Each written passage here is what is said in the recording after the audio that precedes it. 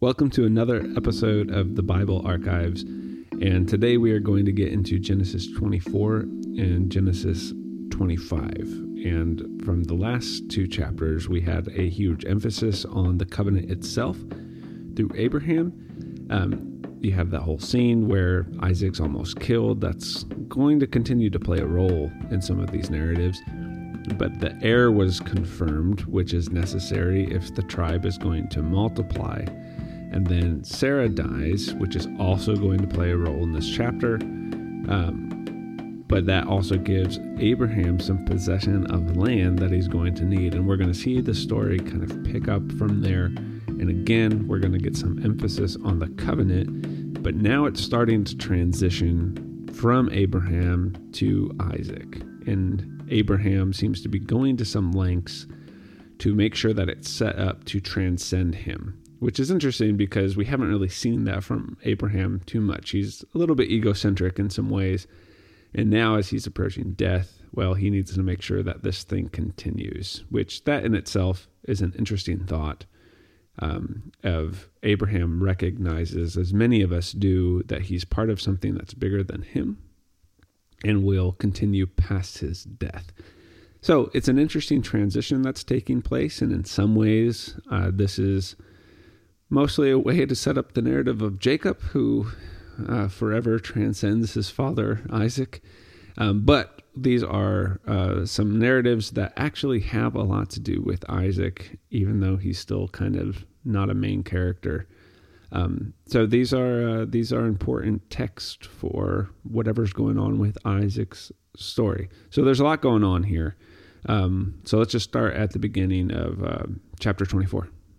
Yeah, just to synopsize this whole thing, the Abraham cycle here is winding down from its climax then in chapter 22, where we talked about the potential sacrifice of Isaac and how that worked out. The final blessing then has been pronounced on Abraham, and we see that Sarah's gone now. And so in this chapter, Abraham is just winding up his affairs. He wants to see Isaac married off before he dies, and so that's an important thing to do. And it's important to him that Isaac does not marry one of the Canaanite women. So this story is probably Jay's source. We see a lot of rich dialogue. We see a lot of character development. And it's a very interestingly, masterfully told story that finalizes Abraham's days and gives him peace, assurance of the future, and of his descendants. So what Abraham does then is he calls his senior servant. We don't know if this is Eliezer from chapter 15, but we do know that it says that he had control over all of his property and had been with him the longest time. But he calls his servant and he charges him with the serious duty of finding his wife. It's such a serious oath that he asks his servant to lay his hand under his thigh, which is in the Bible a euphemistic term for the genitals. So what he's doing is he's asking his servant to swear upon his circumcision, which is the most profound and important thing that ever has happened to Abraham. That's how serious this oath that he is taking is. For Abraham to make this solemn vow, it seems to indicate that he's worried that he won't live to see it fulfilled. So he wants to make sure that this is going to happen. And it's very important that his heirs are from his line in order to fulfill the covenant, because it has to be through his lineage. So for Isaac to marry a Canaanite girl would be a real tragedy. It was strictly forbidden in the book of Deuteronomy and then later on in the edicts of Ezra. So probably the writer of this, writing from hundreds of years later, is trying to make sure that we understand that Isaac is marrying a woman from within his own kinship. That's a practice they call endogamy, and it just meant marrying within your kin so that your line remains pure. This is important because then Abraham's story needs to be a particular kind of story. It serves as an archetype of the Jewish people of that time. So just like movies or books today might reflect a society's cultural needs and ideologies, this helps us to see how that is important. Yeah, and just to reiterate a couple of those details, the whole place your hand under the thigh, anytime a blessing is going to get passed down, as we go through Genesis, you're going to see that same practice. Mm-hmm. Do we need to emphasize too much the actual placement of the hand? No, this would be a good example maybe of something that don't take that as a literal thing to replicate. Exactly, no. But the important part is it's playing to the circumcision. So it's not necessarily about the body itself. it's about the ritual that concerns the body. And if you remember, circumcision is all about the passing on of the seed, that it will be marked always. And so whatever blessings getting passed on, it's dealing with that lineage of the family, of the tribe, of the ethnic identity. So the blessings kind of carried on with all of that. Also, this is purely about Isaac. And, Right. when he says, go and get a wife or a woman for my son, it's not for Ishmael. We know that Ishmael is now gone from the story. So that's a way of kind of saying, so it is all about Isaac now. And then with the Canaanites, also notice that Abraham denotes that among whom I live. Okay, yeah. And so you're getting this picture of ancestral heritage getting passed down. So the tribe is multiplying, which is one of the important promises. But also Abraham now lives in the land that eventually Israel is going to call their own. He's amongst the Canaanites. And as you get into the book of Judges and even into Joshua, you're going to see that they're entering back into this land. And it deals with these people. Well, that started here. Abraham's already living among them. He's inhabiting that land. But as you pointed out, the emphasis in these first few verses is there is an ethnic separation from them. Yeah. Can't marry from these people. So I think this is partly about distinguishing tribal identity, because if they're starting a new tribe, remember, Israel doesn't exist yet. So I know we're using that term, but Israel, we don't know who that is at this point. Exactly. But Abraham's saying, so as this continues, it has to start from the same family heritage as him. It can't come from anyone else. And, we tend to focus on, ethnic purity, and that's certainly playing a role. But it's more about making sure that everyone knows that Abraham's descendants aren't Canaanites. Even though archaeologically we might argue with that a little bit, the writing wants it to be clear here. It's not from anyone else.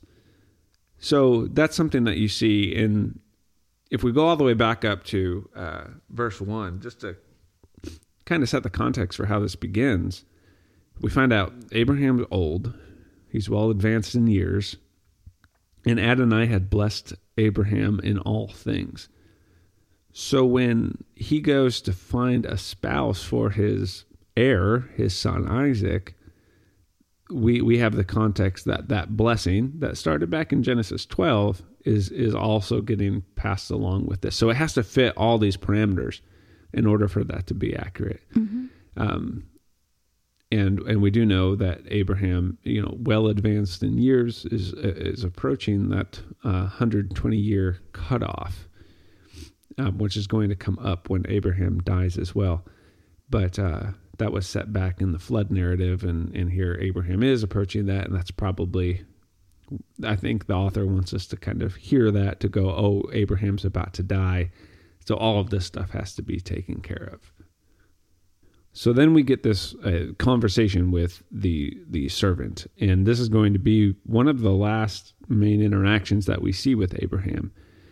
And this conversation, you see a disposition, a literal one, because there's dialogue here of Abraham and how he's interacting with the servant, kind of reveals something of this change that we're seeing with Abraham. Yeah, it seems to me that we see a development in the character of Abraham. It's like he goes from being doubtful and trying to negotiate his own way of moving through the covenant forward to having a strong faith in God, that God will fulfill it. Then it's like he doesn't hesitate to assure his servant that there is an angel who will guide him in finding the wife of Isaac. For example, this is what he says: "The God of heaven, who promised me under oath, saying, 'I will give this land to your offspring,' will send an angel before you, and you will get a wife from my son from there." So these words seem to me like a contrast to those first words that he does back in chapter 12, where he says, "O Lord God, what can you give me, seeing that I die childless?" And then he says, "How shall I know that I will possess it?"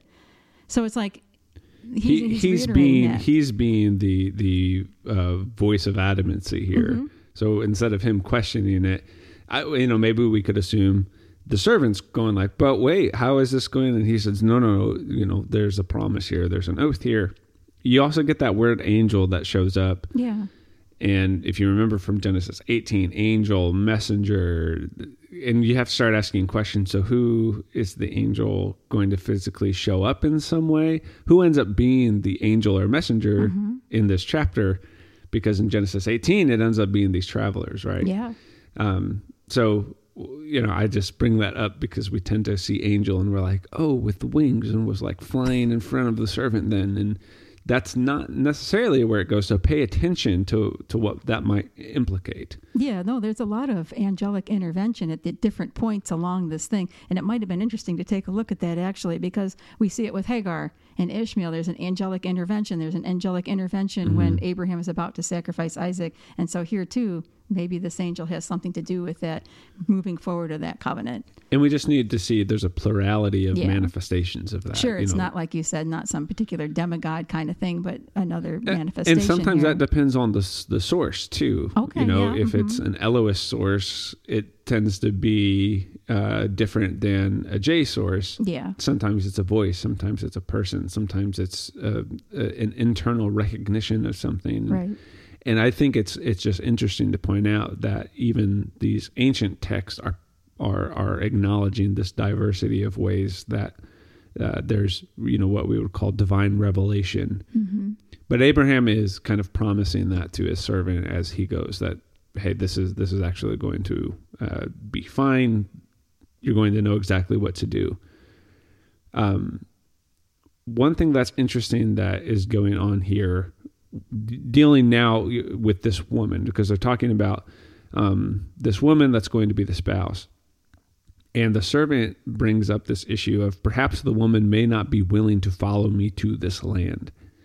The first thing that I think is really interesting about that is that this potential bride is therefore going to take the same journey that Abraham did back in Genesis 11 and Genesis 12. Yeah, that's interesting. That's a point I hadn't seen. And it's so, we're talking about, if you look back at Genesis 11, the characters and the setting that are used there when it's Abram at that point, is going to leave, and he's going to kind of follow this arc of civilization into this, supposed wilderness of Canaan. This potential bride's going to make the same exact move. The same exact people are brought up that were brought up in Genesis 11. And here it says coming back to this land. So you can kind of picture her doing the same travel log that Abraham had. But also, the woman may not be willing to follow me. And we might not expect that to happen. We might expect it to say, but what if the father doesn't allow for her to become a bride? But it says, what if the woman won't follow? Mm-hmm. So already we're seeing that Rebekah seems to have a status that we don't expect. And that's just from that brief part of the conversation there. Abraham also specifically says that Isaac cannot go back there. Yeah. So not only is there some ethnic distinguishing within this, right? Not going to marry from within the Canaanites, but there's also a geographical distinction here too, right? The tribe can't be Canaanite or etc. All of these tribes that we've kind of seen at odds with Abraham and his clan up until now. But it also can't happen in in that location and setting, because that's eastward. It's the civilized metropolis. Yeah. And so you kind of see them distinguishing all the ways this can't happen here. Mm-hmm. And then you get this line of where Abraham's recounting what Adonai had said, and said, to your offspring, I give this land. And I don't think that's just a nice generic statement or sentiment. That's very descriptive. Your offspring, it has to be your offspring, and it has to be this land. Yeah. So that's some of the stuff that I see going on there. And then, the oath is taken, the hand the thigh thing is going to occur now, and the master and the servant relationship is going to be put on display with that. And I think that happens after they've discussed all of this tribal and geographical commitment. Right. Right. And it's happening through the one who's in charge of the heritage and estate, not Abraham. Abraham's kind of losing agency here. He's having to put the trust in somebody else. Mm-hmm. And at the same time, this woman has the potential to render the whole oath invalid. So a lot of implications going on as this dialogue happens to kind of set up the narrative. And then the servant's going to leave. Now, this section here is really long. A ton of dialogue happens. Yeah, this is very J. This is a narrative. This is meant to kind of give you a picture, and you could even put this into like a film with a score behind it, and see all the. It could be a short film, but it could be a film. But so the details are going to be really important as you read this and what's happening. First one you get is verse 10. The servant took 10 of his master's camels and departed, and took all kinds of choice gifts from his master, and he set out and went to Aram Naharaim. And then it mentions the city of Nahor. That Aram Naharaim, it's the literal translation is area of two rivers. Sometimes you'll see that translated as Mesopotamia there. It's just a generic way to express this place that, whether it's Tigris and Euphrates, or it's that area where the rivers are coming together to go into the sea. And this is kind of marked as the first civilization, whether that's Sumer or Ur. This would be the Fertile Crescent then. Yeah, but specifically that part that's starting to dip down, because it's not north. North would be Assyria from that. Okay. Which also has these same rivers leading to the sea. But it's a way to just mark that generic area, which plays mention to, so Aram Naharaim plays mention to Genesis 11 and where Abraham's from, but also you get some sense that this is referring to Genesis 2, where we're giving discussions of rivers as well. That came up to me in the Garden of Eden, where the rivers flow in. Yeah. Yeah. Mm-hmm. So just kind of, that's where, if yours says Mesopotamia, let's read a little bit deeper into that. What's being referred to here? All these details are important. But then it also brings up the city of Nahor, which is Abraham's ancestral land. In Genesis 11, that's what's going on. That's where he is. Mm-hmm. So very specific reference to that. But the 10 camels. It's a bit much. Those are probably not literal camels. Might have been. There is some argument about whether camels would have even been domesticated at this point in the second millennium. Some say yes, some say no. But they'll come up later, and they represent not only the wealth of Abraham, but also you'll see the generosity that Rebekah displays. Yep, this is important. 10 camels, choice gifts. Yeah. Both of those are going to come up as this goes. But you could look at just verse 10 so far and go, this sounds like an emissary. Yeah. Abraham sending a delegation as a ruler. And in some ways, and this has already happened a couple times, Abraham's being positioned kind of as a tribal chief. Right. It's not just a person. This is somebody who's very wealthy, has a lot of land, has a lot of notoriety and influence. Look, sending an entourage for this to happen. So this isn't an ordinary marriage arrangement. This is something bigger, and the receivers of it are going to notice that. We'll see that come up. Yeah. So the descent back happens, and the servant ends up outside of the city by a well of water. Yes, we know now that anytime you see this, a marriage is about to be arranged. Absolutely. According to literary traditions, we see these recurring kind of messages.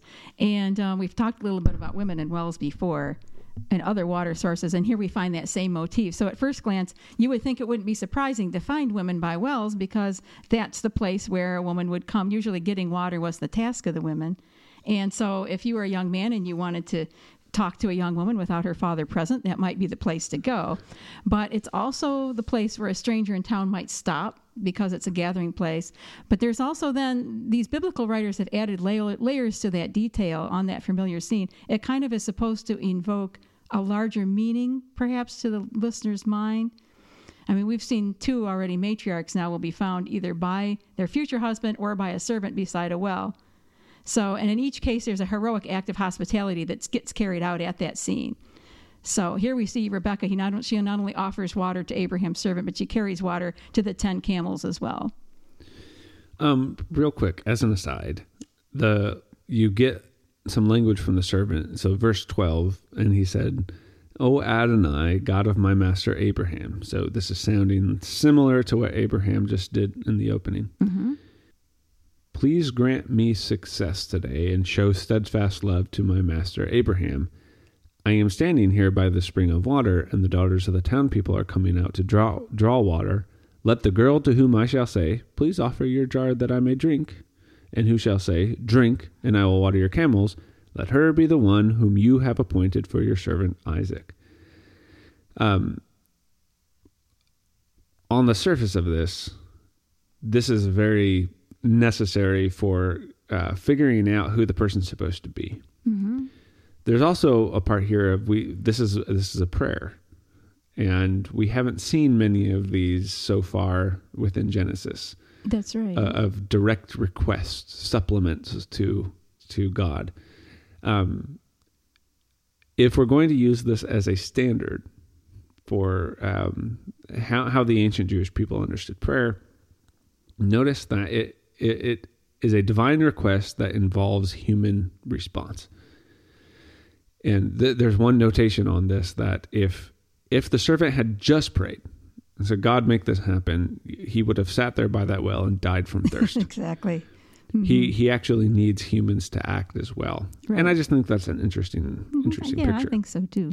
But this brings up the question of how will the servant know who is of Abraham's heritage? So this was the thing that was going to get revealed to him. He would know. How does he know? Does it just happen like Rebekah is going to walk up and a light's going to like shine over her spotlight and that's the one? Mm-hmm. Or is there something else that's actually telling us how we know what's going on here? And this is where it goes back to the camels. Yeah. So the servant says, the one who, when I ask for a drink, will also water the camels. That's going to be what tells the servant who the right person is. And the reason is because we can translate this as the one who shows extreme generosity. And this is where that detail of 10 camels is really important. Oh, yeah, very. Yeah. 10 camels, okay. A camel, especially when it's thirsty, and these camels have been traveling, can drink up to 40 gallons in one sitting. So when you figure, here's Rebekah, she's got just her maiden's jar for gathering water on her shoulder. Which is what, right. Offer me water from your jar. Yeah, okay. Yeah, so she has this jar on her shoulder. Can't be more than maybe 5 gallons. She has to draw water for 10 camels. That comes out to 400 gallons of water. Mm-hmm. So to me, that's like an echo of when Abraham goes to Sarah and says, "Quick, take 50 pounds of flour and make bread for these strangers who have come." Yeah. So she says to this man, "Sure, I'll give you a drink, and I'll also draw 400 gallons of water to water your camels." It's a lot of water and a lot of work. And the servant doesn't ask for that. It's when he just asks for a drink for himself, this person will also respond with extreme generosity. Yeah. And that's what shows, I think what the text is trying to reveal to us is that's what shows that she would be a part of Abraham's tribe. Yeah. This incredible hospitality goes, must be a descendant, must be of the same line of thinking and identity. Yep. Hospitality is built into their DNA. Because it sounds very similar to Genesis 18, what happens there. Yeah.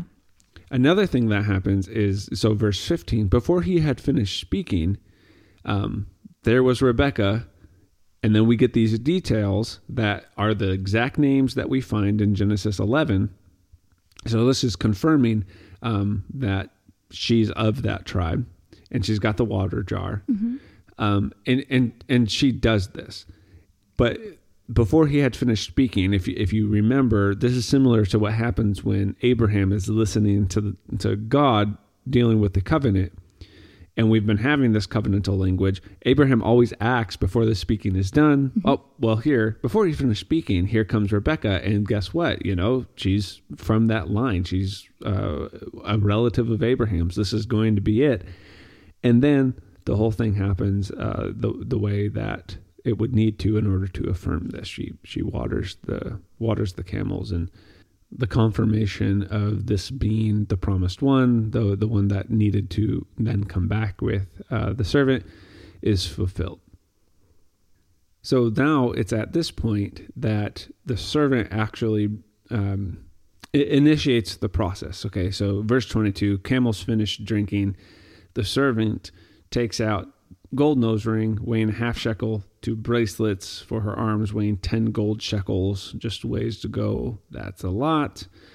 And then after the merchandise has been shown, asks about this woman's identity. So kind of a confirmation. Are you of this ancestry or not? And she confirms she's a daughter of Nahor, which back in Genesis 11 we're told is Abraham's brother. So this is all going according to plan in terms of the marriage proposal. Milcah, who is Nahor's wife, back in the chapter in Genesis 11, comes up as well. One thing that we're not sure of here, because we're going to jump forward, and we're told in verse 29 that Rebekah had a brother whose name was Laban. We don't meet the father. No, in fact, it's kind of strange because when Rebekah leaves the servant, it says she runs to her mother's house. So you wonder why her father isn't mentioned here.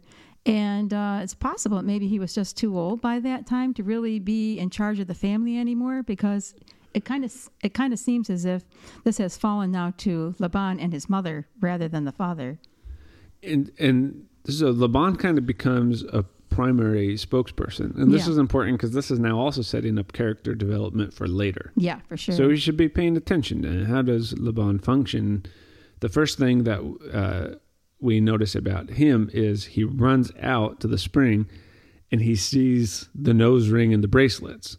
Now, Laban also offers hospitality here. So that seems to be a character trait of this group of people. He's going to feed all these camels and put up the men. So it isn't just the servant, too. He's got probably an entourage of people with him. Right. And so there's probably wealth on their end as well. Mm-hmm. What we don't see, or maybe if we're going to read into this, Laban's hospitality doesn't seem as genuine as Rebekah's did. Because, he seems a little mercenary. He doesn't give it until he sees the gold nose rings. Right. Yeah, Rebekah acts before knowledge of anything. Laban acts, and maybe it's too much to discredit him here. Maybe he would have hypothetically done all this had he not seen them, but the author makes mention to say he sees the things and then offers the hospitality. But then we get an interesting interaction from the servant. The servant actually dismisses the hospitality. So this is kind of saying, hey, I'm not just a guest or a traveler who happens to have a lot of wealth. Mm-hmm. Laban does not yet know the intention, and so the servant speaks the intent of his journey. He's there for a purpose, and then makes the case for a bride price, which reveals the connection with Abraham and the wealth that is involved with this. At this point, it's being displayed as a transaction. Mm-hmm. Yeah.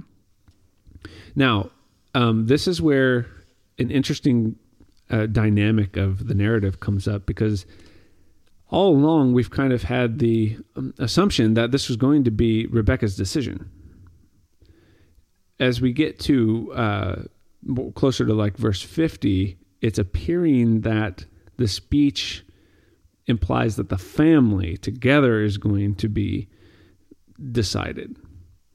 And so that's a tension here. Is Rebekah the one making the decision here, or is it the family, or is it a strange dynamic of both? Yeah, I would kind of say it's probably a case where Rebekah may have the final say or a little bit, but of course she's going to tend to go with what her family has to say. It really is hard to tell. It's hard to tell, for example, whether they're saying, does she have the agency here, or does she just have the choice between staying 10 days or leaving right away? But according to those newsy documents that we've talked about before, where they had those laws that they found, there was one particular document that they found that was a marriage contract, and it was stated in that it was from the woman's point of view. It was her side of the contract, and it says, with my consent, my brother Akolene gave me as a wife to Hurazazi. So it's like she herself got to do this with her consent, but it's like the brother was the one who negotiated. So it could be a case where the family negotiates, but the woman is like, maybe yes, maybe no. She's probably going to go along with what her family says, though. Yeah, and just based on other things we see, it could even be that the woman has to first say, I'm interested in this. Yeah. And then the family goes, all right, so let's do the negotiation process now here. We'll figure out the nuts and bolts, the financial side of it. And that's kind of what's going on here as well. Now, a more specific element of this narrative is, so in verse 51, Laban and Bethuel respond and say, hey, Rebekah is before you, take her, go. Yeah. And, she's going to be the wife of your master's son, just as all of this was portrayed. But then later they say, well, not yet. Don't take her and go yet. And there's this tension of, do they want her to stay? Do they want her to go immediately? Are they waiting for something else? Or maybe this is part of the negotiation process. Maybe they're holding out to see if he offers a little bit more to take her right away. But this is going to eventually be where Rebekah does make a final decision. Yeah. But then in the meantime, as you get into verse 52, this negotiation process kind of gets out more underway. The servant brings out even more stuff. So it just kind of looked like, were they just waiting? You kind of wonder. To see what they could get out of this. And again, this is all kind of pointing to, wow, Abraham is loaded. Yeah. But then the next day, the servant says, okay, send me back to my master. So now this is interesting is that just a way to confirm the deal's done, right? You can send me back now. But the servant's waiting to have permission from these people. And then that's where they say, let her stay 10 days. And Rebekah's response is, let me go now that I may go see my master. And that's where they ask Rebekah what her thoughts are, and she says, I will go. And it happens immediately. And then Rebekah is kind of given this poetic blessing in response. And this mimics a lot of the language that we've seen so far. And if you're looking at this in a physical text, it'll probably be kind of written differently with poetic lines. But the blunt of the blessing is multiplication, and then that she will possess her foes, which would imply gaining land. So again, multiply and have land. Those are the two promises of the covenant. So in this blessing from her family, they're actually kind of portraying the covenant in a way. Yeah. And that's kind of where that part of the narrative that happens, the negotiation narrative, if we want to call it that, ends. And we're going to get a slight denouement to this interesting story that will bring Isaac back up. But I wanted to mention one thing about this Rebekah narrative, because this is known for something specific that doesn't necessarily come through in the text, but in cultural conversations and more sociological, psychological conversations. And it deals with Rebekah's gender. And you will sometimes see conversations about the Hebrew language where their discussion on gender, so separating these two items, sex and gender, there's male and female biological sex, and the Hebrew is very adamant about that. Like a lot of older languages, you have the masculine and the feminine. Sure. But the experience of gender in Hebrew actually does have a plethora of forms, almost on a spectrum. Mm-hmm. Now, I'm going to shoot this out front, this disclaimer. If we're reading that and looking at that concept to confirm certain perspectives in 21st century America, I think you've just used that poorly. If you were to go back and ask some of the ancient Israelites, so what's your thought on, gender fluidity and gender identity? They'd probably be like, what are you talking about? Yeah, I'm sure. That's not a conception, at least the political and cultural component that it has for us today. So be careful with that. However, there is a plethora of uses of pronouns and masculine and feminine forms. The issue here, specifically with Rebekah, is that the technical translation where it refers to Rebekah as a young woman could also be young man. So most of the word endings that implicate biological sex are feminine for Rebekah throughout the chapter. But then you get this label that can be translated as young man. And it's wherever you see the Hebrew nun ayin rash, usually translated helper.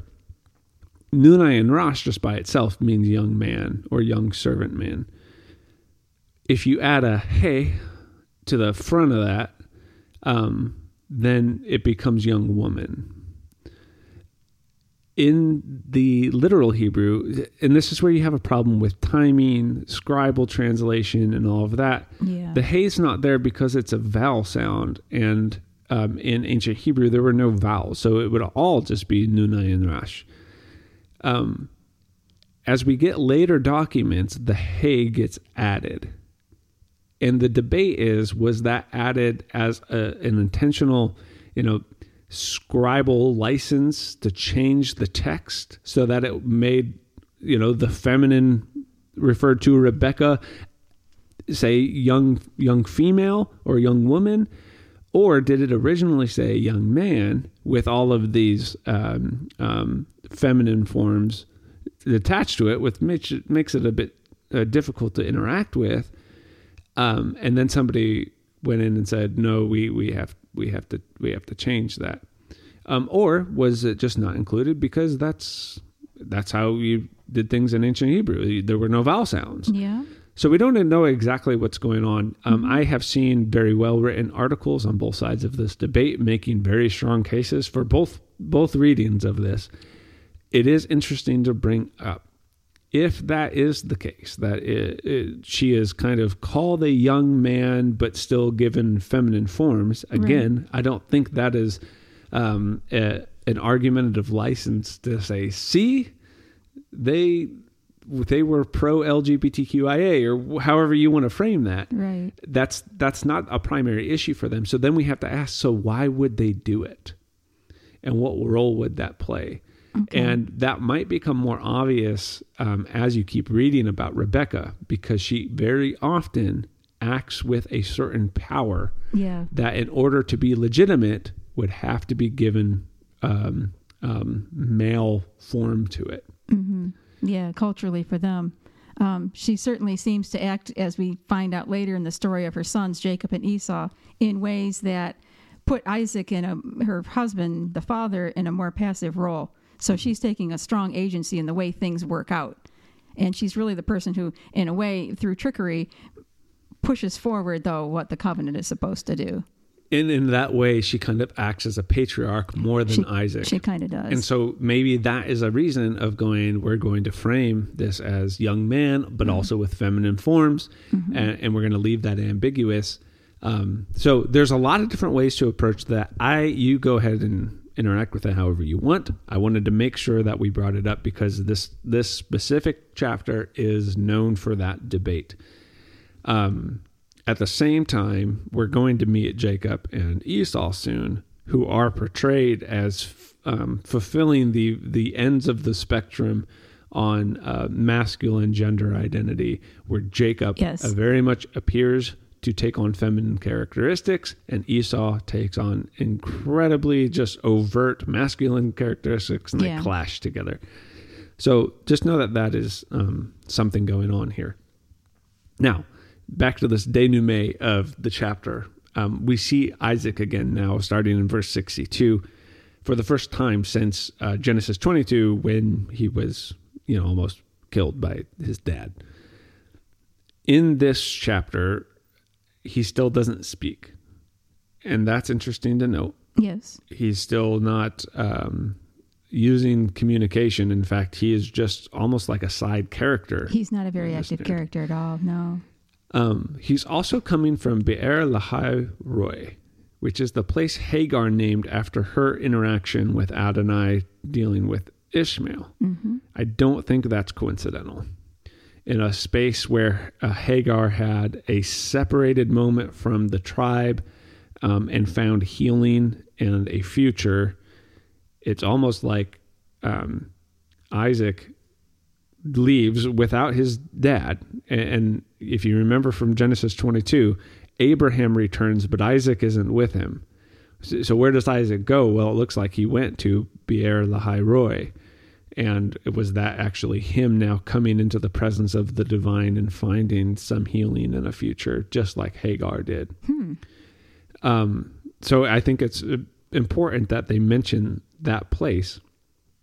But then we get this interaction with Rebekah and Isaac. And if you are a romantic at all, you read this gushingly and, isn't that so nice? I thought it was romantic. Love is a hardy perennial. Even in a world of patriarchy and contractual marriage, sometimes marriages still work out to be happy and people are in love. That was the way I read it. You give us the more deep details here, though. And it is interesting because there is specific language used to portray that. Mm-hmm. And we need to start asking, well, so why would it get portrayed that way? What is going on here? What's the importance of this? And I mean, just looking at the details of it. So Rebekah approaches, and again, there's like a cinematography about this. For sure. Rebekah slips quickly from the camel upon seeing Isaac, apparently from a distance, and then asks the servant, who she's been interacting with, supposedly traveling with now, who is the man over there walking in the field to meet us? And the servant said, it is my master. The one they've been talking about, haven't named this whole time. Like the guy's name's going to be Isaac. Anything about him, not even his name. And so she takes her veil and she covers herself. Mm-hmm. This would be a way of framing purity, virginity, preparation for marriage. Right. And so it almost starts feeling like an ad hoc marriage ceremony is about to take place. Yeah. And then the servant goes and tells Isaac about his experience with Rebekah and her family. And so Isaac's response to that is Isaac brings her into his mother Sarah's tent. And this is the first time that we've seen a mother's tent come up since Genesis 9. Mm-hmm. In Genesis 9, the mother's tent was used inappropriately. Yeah, I was going to say that wasn't a good scene. And that, if we're connecting dots here, that led to the curse of Canaan. Right. With Noah's son. And so now a mother's tent is entered. It is explicitly not involving a Canaanite, because they've taken all this time to say not of the Canaanites. And now this one's going to actually lead to a positive, the continuation of the covenant and the first generation of that after Abraham. So I'm kind of looking at this as a climactic, this is the direction things have been waiting to go for a while. Okay, we've spent all this time on Abraham. It's transitioning, and look, it's transitioning correctly. And so he took Rebekah, she became his wife, and he loved her. It could have just said she became his wife. Right. But there's these extra details added in. And if you look at some of the other language, especially dealing with sexuality, sometimes it's, and they knew one another. Right. Sometimes, and he entered her, and it doesn't use that. It specifically uses this framework of take, becomes spouse, and loved. And all those three work together. And Sarah, if you remember, is dead at this point. And so this chapter ends with, so Isaac was comforted after his mother's death. And I do read that and I go, comforted because of what? Now, we didn't get a sense, because we haven't seen Isaac, that he was mourning Sarah's death. We don't really know. That never came up. Right. Now, if we're reading this chronologically, we go, well, he's comforted because his mother is dead, and he's sad about that. So comforted after his mother's death means Rebekah has sort of filled that void, and she is now a woman who is a part of his life. Covenant will continue. He's comforted. Sure. I can't help but read back to Genesis 22 when we did get this implication that Isaac was suffering. And is his marriage to Rebekah also about how he is now included in the covenant that he was almost killed because of? And so has he found some healing in this process of being affirmed that, yes, the covenant will continue through you, through this marriage, you possess this blessing, and it's going to continue. Or is it both? It could be. It very well could be both. Sure. But that's how this chapter ends. And so we've seen, when it comes to an heir, Abraham has done this correctly, checked off all the correct boxes, dealt with all of the potential issues, everything set up perfectly for the ancestry to continue. We still have the issue with land, and that's going to continue to come up. And that, in fact, that's going to continue to come up all the way till Exodus, and then, Joshua and Judges. And it keeps on going. That's going to be an issue. Sure. But we've confirmed the process of lineage. Now that Isaac is married, we're going to now kind of jump, and the genealogy is going to continue, and this possibility of inheritance is going to come with it. But also, what's going to happen with the land. And there's going to be another marriage and some concubines and a scene change. And then this next chapter is going to now conclude Abraham's story. So it's almost like he had to deal with these things. Right. Make sure this passed on correctly. That's going to become a theme. Each patriarch's going to have to do that. And now we're going to have a finality to Abraham, and the shift's going to become about Isaac, and very intentionally shifting to Isaac and then also Isaac's sons. So that's kind of the wrap up of Genesis 24. So let's get into Genesis 25. This begins with a marriage. So Isaac just got married, very long ordeal in setting that up. Now Abraham's going to get married again, and significantly less details about this one. Yeah, that's true. He marries a woman named Keturah, and according to some rabbinic traditions, she's the same person as Hagar. Right. Now, whether that's true or not is hard to say. There's actually no evidence in the Bible that it's true, but it's included in some of the midrashes and the Talmud. Frankly, an interesting proposal. Yeah, an interesting proposal, but I found it, and mind you, not being a Hebrew scholar, I still found it doubtful, just because on the reading, it seems like first the author says, Abraham takes another wife whose name was Keturah. So she's connected then to Abraham that way. And then in just another verses, the narrator is talking about Hagar, and he explicitly says, Hagar, the Egyptian Sarah's slave, which seems to distance her from Abraham. So it doesn't seem likely to me that the author here is thinking about the same person. Yep. So in another thing you're seeing here is genealogies are happening. A lot of them. And we've seen this in Genesis. Anytime you get a genealogy, you should be thinking scene change. So we're wrapping up issues. We're kind of zooming forward, taking long looks at everything.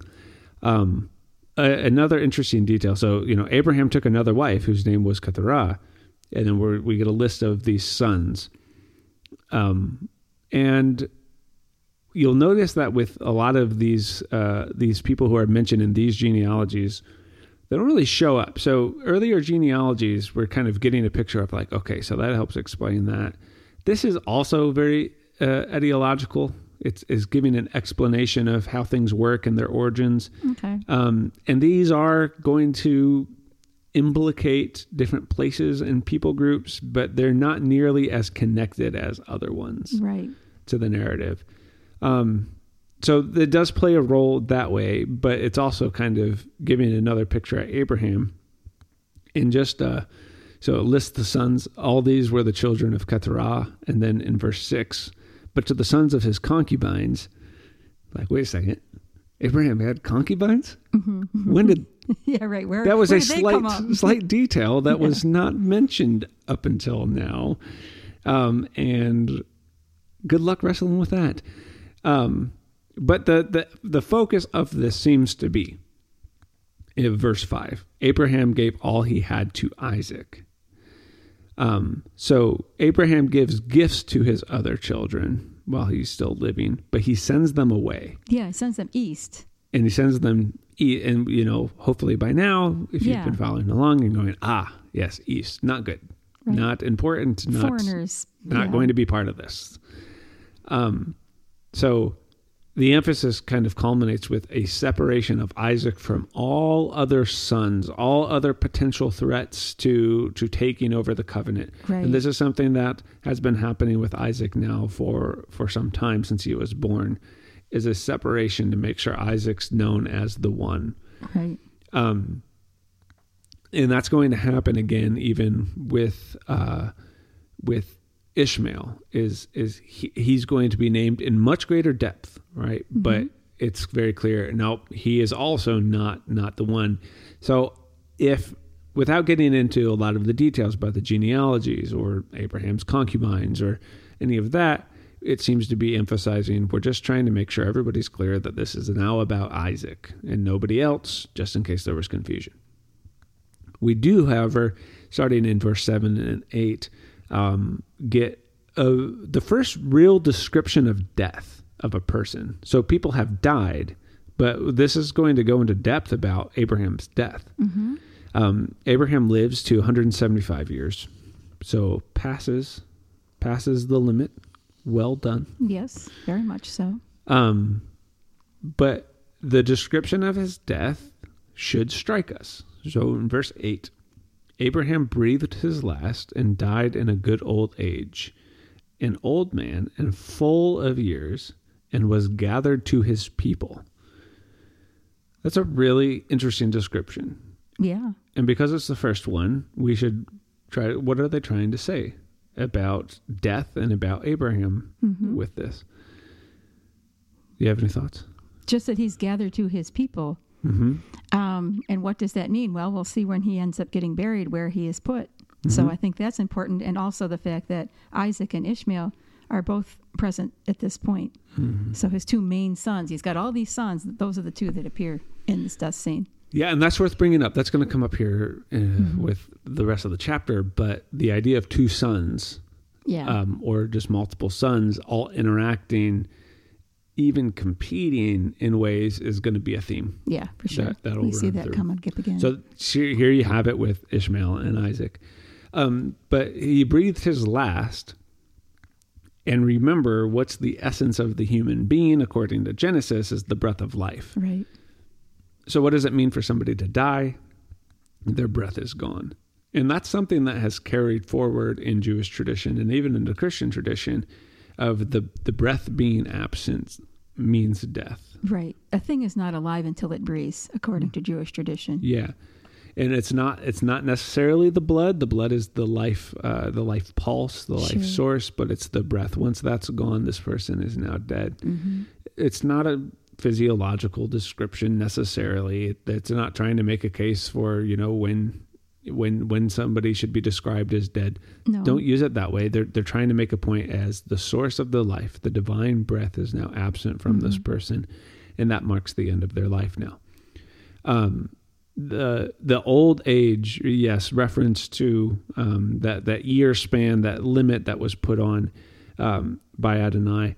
But then this line, full of years, and it's the same phrase for the wholeness or the fullness that Abraham was called to back in discussing and ratifying the covenant. And so it sounds like he did it. He was called to this wholeness of embodying what the covenant was about. And he was full of years. He was wholeness of years. And that seems to be intentional. And then gathered to his people. So he is going to be buried in the cave of Machpelah. And that's important geographically. This is the field that was purchased from the Hittites. So this is about the land, possessing it, owning it. But being gathered to one's people, archaeologically, they have found ancient Jewish burial sites, which is full of bones. It's all sorts of different people's bones. And what it looks like the ancient Jewish people would do is somebody would die and they would bury them for a certain amount of time until the flesh decayed and rotted. And then they would dig the bones back up and put this in a hole in a hut or a house or a cave or a burial site. And you would be like literally gathered to your people. Oh, interesting. So they put everyone together into this one space? Their bones. Their bones, yeah. Yeah.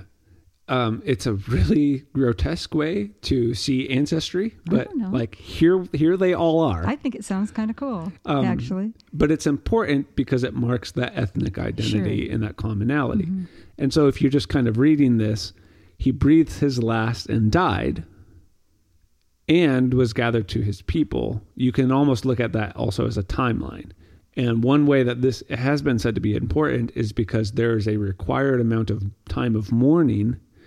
And that seems to correlate with rotting of the flesh. Okay. So the breath is done and you mourn until the flesh is gone. And then you allow them to be gathered to their people in a physical representation of that. So that's some of the stuff that's going on with the death. He is buried with both sons present. And he's with Sarah at this point.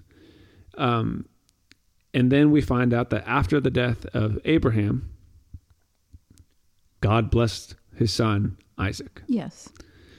So far, this is separating Isaac. Both sons are present at the cave. Right. And after all that's done and Abraham's dead,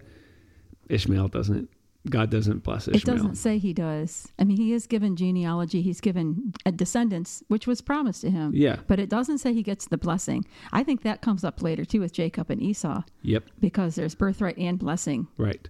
So here, Ishmael still receives, still a part of this, but it specifically says, and this line is almost kind of like tucked away at the end, but it's really important because from like Genesis 12 through 18, the whole thing was about God blessing Abraham, right? Yeah. Well, Isaac gets not even a full sentence about it, but God blessed his son Isaac. So we know now, okay, it is Isaac. All of this is now Isaac's. He's going to be the one to continue it. And Isaac settles at Be'er Lahai Roi, the same place that Isaac came from previously to meet Rebekah, that Hagar was in. And it seems like a move away from Abraham's journey a little bit. And it's a description that we almost don't expect, that he's going to be living in this place that had more to do with Hagar and Ishmael than Abraham. I know I questioned that. I wondered why that was the case. Yeah, it's an interesting way to frame it for sure. And so now that we know Isaac has the blessing, now we get another genealogy of Ishmael. Yeah. And I think this is partly to end Ishmael's narrative, because this is going to be the last we're going to hear of Ishmael as a person. We'll hear of the Ishmaelites, but the last we'll hear of Ishmael as a person. So give some finality to the story. Also some ideological information, especially dealing with places and, future history. But then also some of this beyond the separation from Isaac, the ideology, the finality of Ishmael's narrative. This is also a way to honor some of the promises that were given to Ishmael. Sure. Because you'll notice that there's 12 tribes spanning from him, same as Isaac and Jacob. And he was going to be a whole tribe himself. And that seems to be happening. So yeah, what was said to Ishmael is true. So it seems. Mm-hmm. Well, what I think is interesting is that Ishmael really does sort of foreshadow then Isaac's son Esau later, because Ishmael is presented back in chapter 16 with his mother Hagar as a man who is in the wilderness and every hand will be against him, and yet he'll fight. And Esau is also that person who is very much a man of the open. He's the hunter. And then when he gets a blessing from his father, it's that same kind of blessing. Your brother's hand will be against you, but when the time comes, you'll break his yoke. So it's kind of like there's a parallel. I don't know. It seemed to me anyway. I think that plays with the two brothers motif. Yeah. But it's also important to Ishmael's narrative here. Mm-hmm. So this whole thing is kind of set up. He's called Abraham's son, and that's it. So there's this tension of, just in case you were thinking he was still going to get the inheritance, it's going to make it very clear, right. Similar to Esau. And in this, we were given very explicit details in contrast to the sons of Keturah, given very explicit detail. So Ishmael's a step above all of those others, right. but not as good as Isaac. Right. There's something lacking. We know about his role, his identity, born of Hagar, the Egyptian, who was Sarah's slave girl. Right. Mm-hmm. We're just being really careful that we know who this is that we're talking about. And then throughout this too, this is an interesting thing I notice, is firstborns are mentioned. Right. The firstborn. The first. Mm-hmm. Ishmael's not called that. He does not get the title of firstborn in this. No, and that's a recurring theme. Mm-hmm. But it's almost like the author's digging at him on purpose. Maybe. I don't know, but I think it could be another foreshadowing, because that whole theme of the underdog, the younger son, the trickster, it's a serious folkloric motif that we see continuing forward in this. And yet, oddly, once again, actually, the way this writer tells it in the story, it changes differently than a lot of other folkloric versions of the same story. Yeah. And so Ishmael's technically a firstborn, not given that title here. Yeah. Another side detail to mention: a lot of these places you're going to see, and some you can still recognize. Oh, sure. Midian, I think, is one of his sons. But then we're told in verse 18, to kind of wrap it up, they settled from Havilah to Shur, which is opposite Egypt in the direction of Assyria. And he settled down along all sides of his people. So he's kind of north, right? But Egypt and Assyria being mentioned in connection with Ishmael is not a typo. No. This is a very real way they're going to be set against each other. Sure. And he's an Egyptian through his mother somewhat. Mm-hmm. That's his genealogy. That's his genetics. Now, there is this is worth mentioning. If you're reading this, you'll notice in verse 17, there's a parenthetical script that gives the same death scene to Ishmael. Usually when you see a parenthetical script, this is something that was, it's in some manuscripts, but not others. Oh. They didn't really have parentheses then. Mm-hmm. Or it's a English translator's way of saying, this seems to be an aside, we're going to put parentheses there. But if this was added later, why did someone want to include a more intimate description of Ishmael's death later? That's true. And why would it have been left out of the initial account? And again, it seems to be, Ishmael's not afforded a lot of the expressions that are given to the actual patriarchs. No, but it even mentions how old he was when he died, which seems to be an important thing to mention about a person. Right. And so leaving that out it kind of feels like a stab,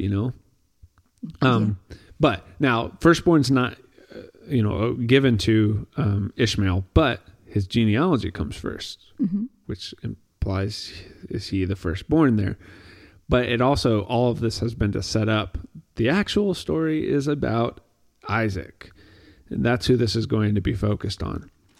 And though it doesn't appear this way, you should approach verse 19 as a genealogy, because it starts, these are the descendants of Isaac, Abraham's son.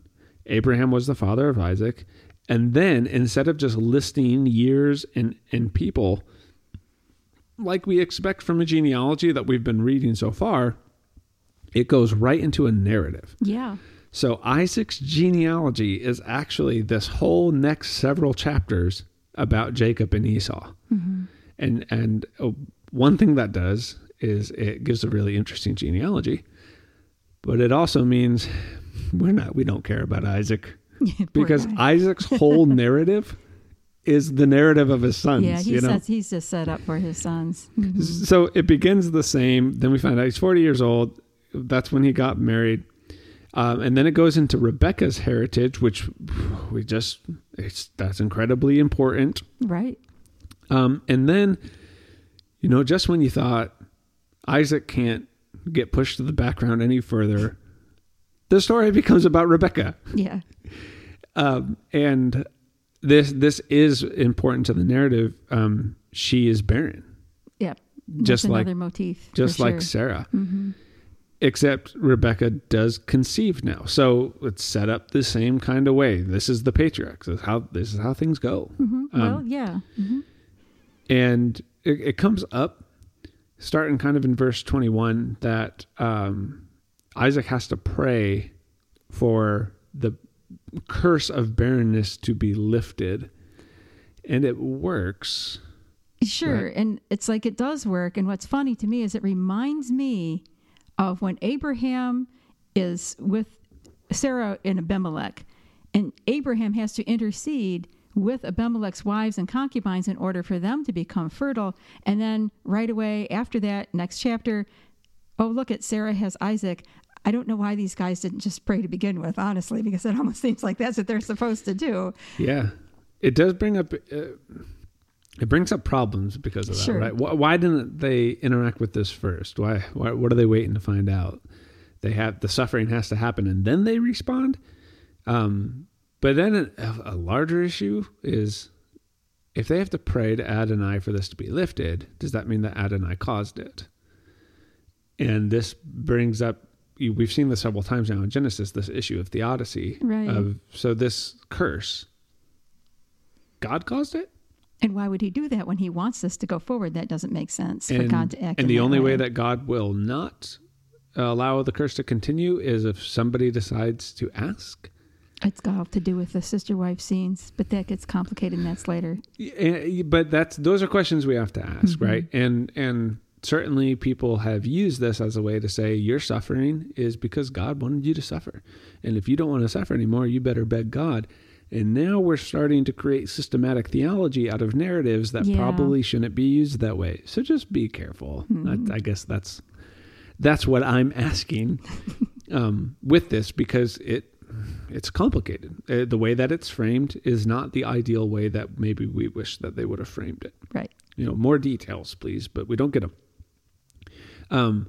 The emphasis that I'm thinking they're trying to give is that it shows that Adonai can overcome even what was a major concern in the ancient world. Yeah, that's probably true. This is a huge problem. This happens a lot. It's the lifeblood of people. You have to be able to have children to survive. Mm-hmm. And look, see, Adonai can overcome this. Y'all's gods can't. Yeah. We've got the answer here. I think that's what maybe they're trying to do. It could be. It's a way of saying, look at us as Israelite people.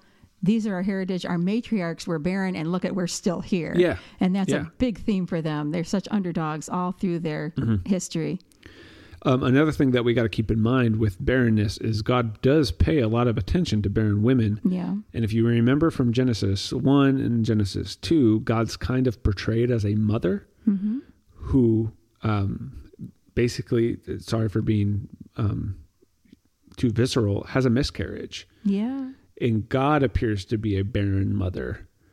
And the story you could look at of human history is God overcoming that barrenness to give life again. Mm-hmm. So when you see barren mothers, it's almost God having this empathic response of, I know what that's like. Yeah. So read that into it more than the strange theodicy approach that we sometimes have. I like that a lot better. Okay, so then what's happening now in the chapter is we're moving into a new narrative, kind of transitioning. Mm-hmm. And so in Rebekah's pregnancy, we meet these children. And the same kind of poetic refrain that was used for Rebekah when she was blessed by her family and left is used here as well.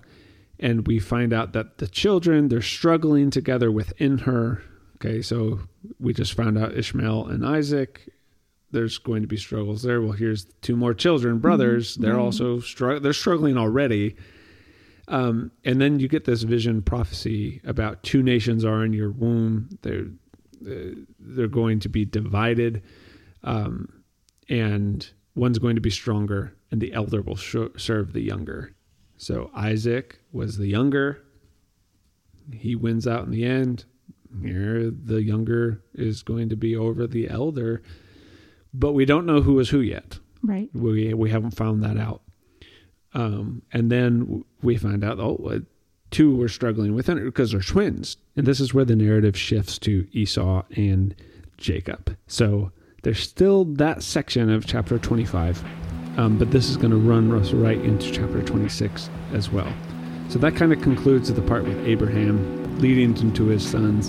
And this next section of chapter 25 into chapter 26 is really going to start the Jacob and Esau narrative, which is actually mostly about Jacob. So that's what we will do next time. Thanks for listening.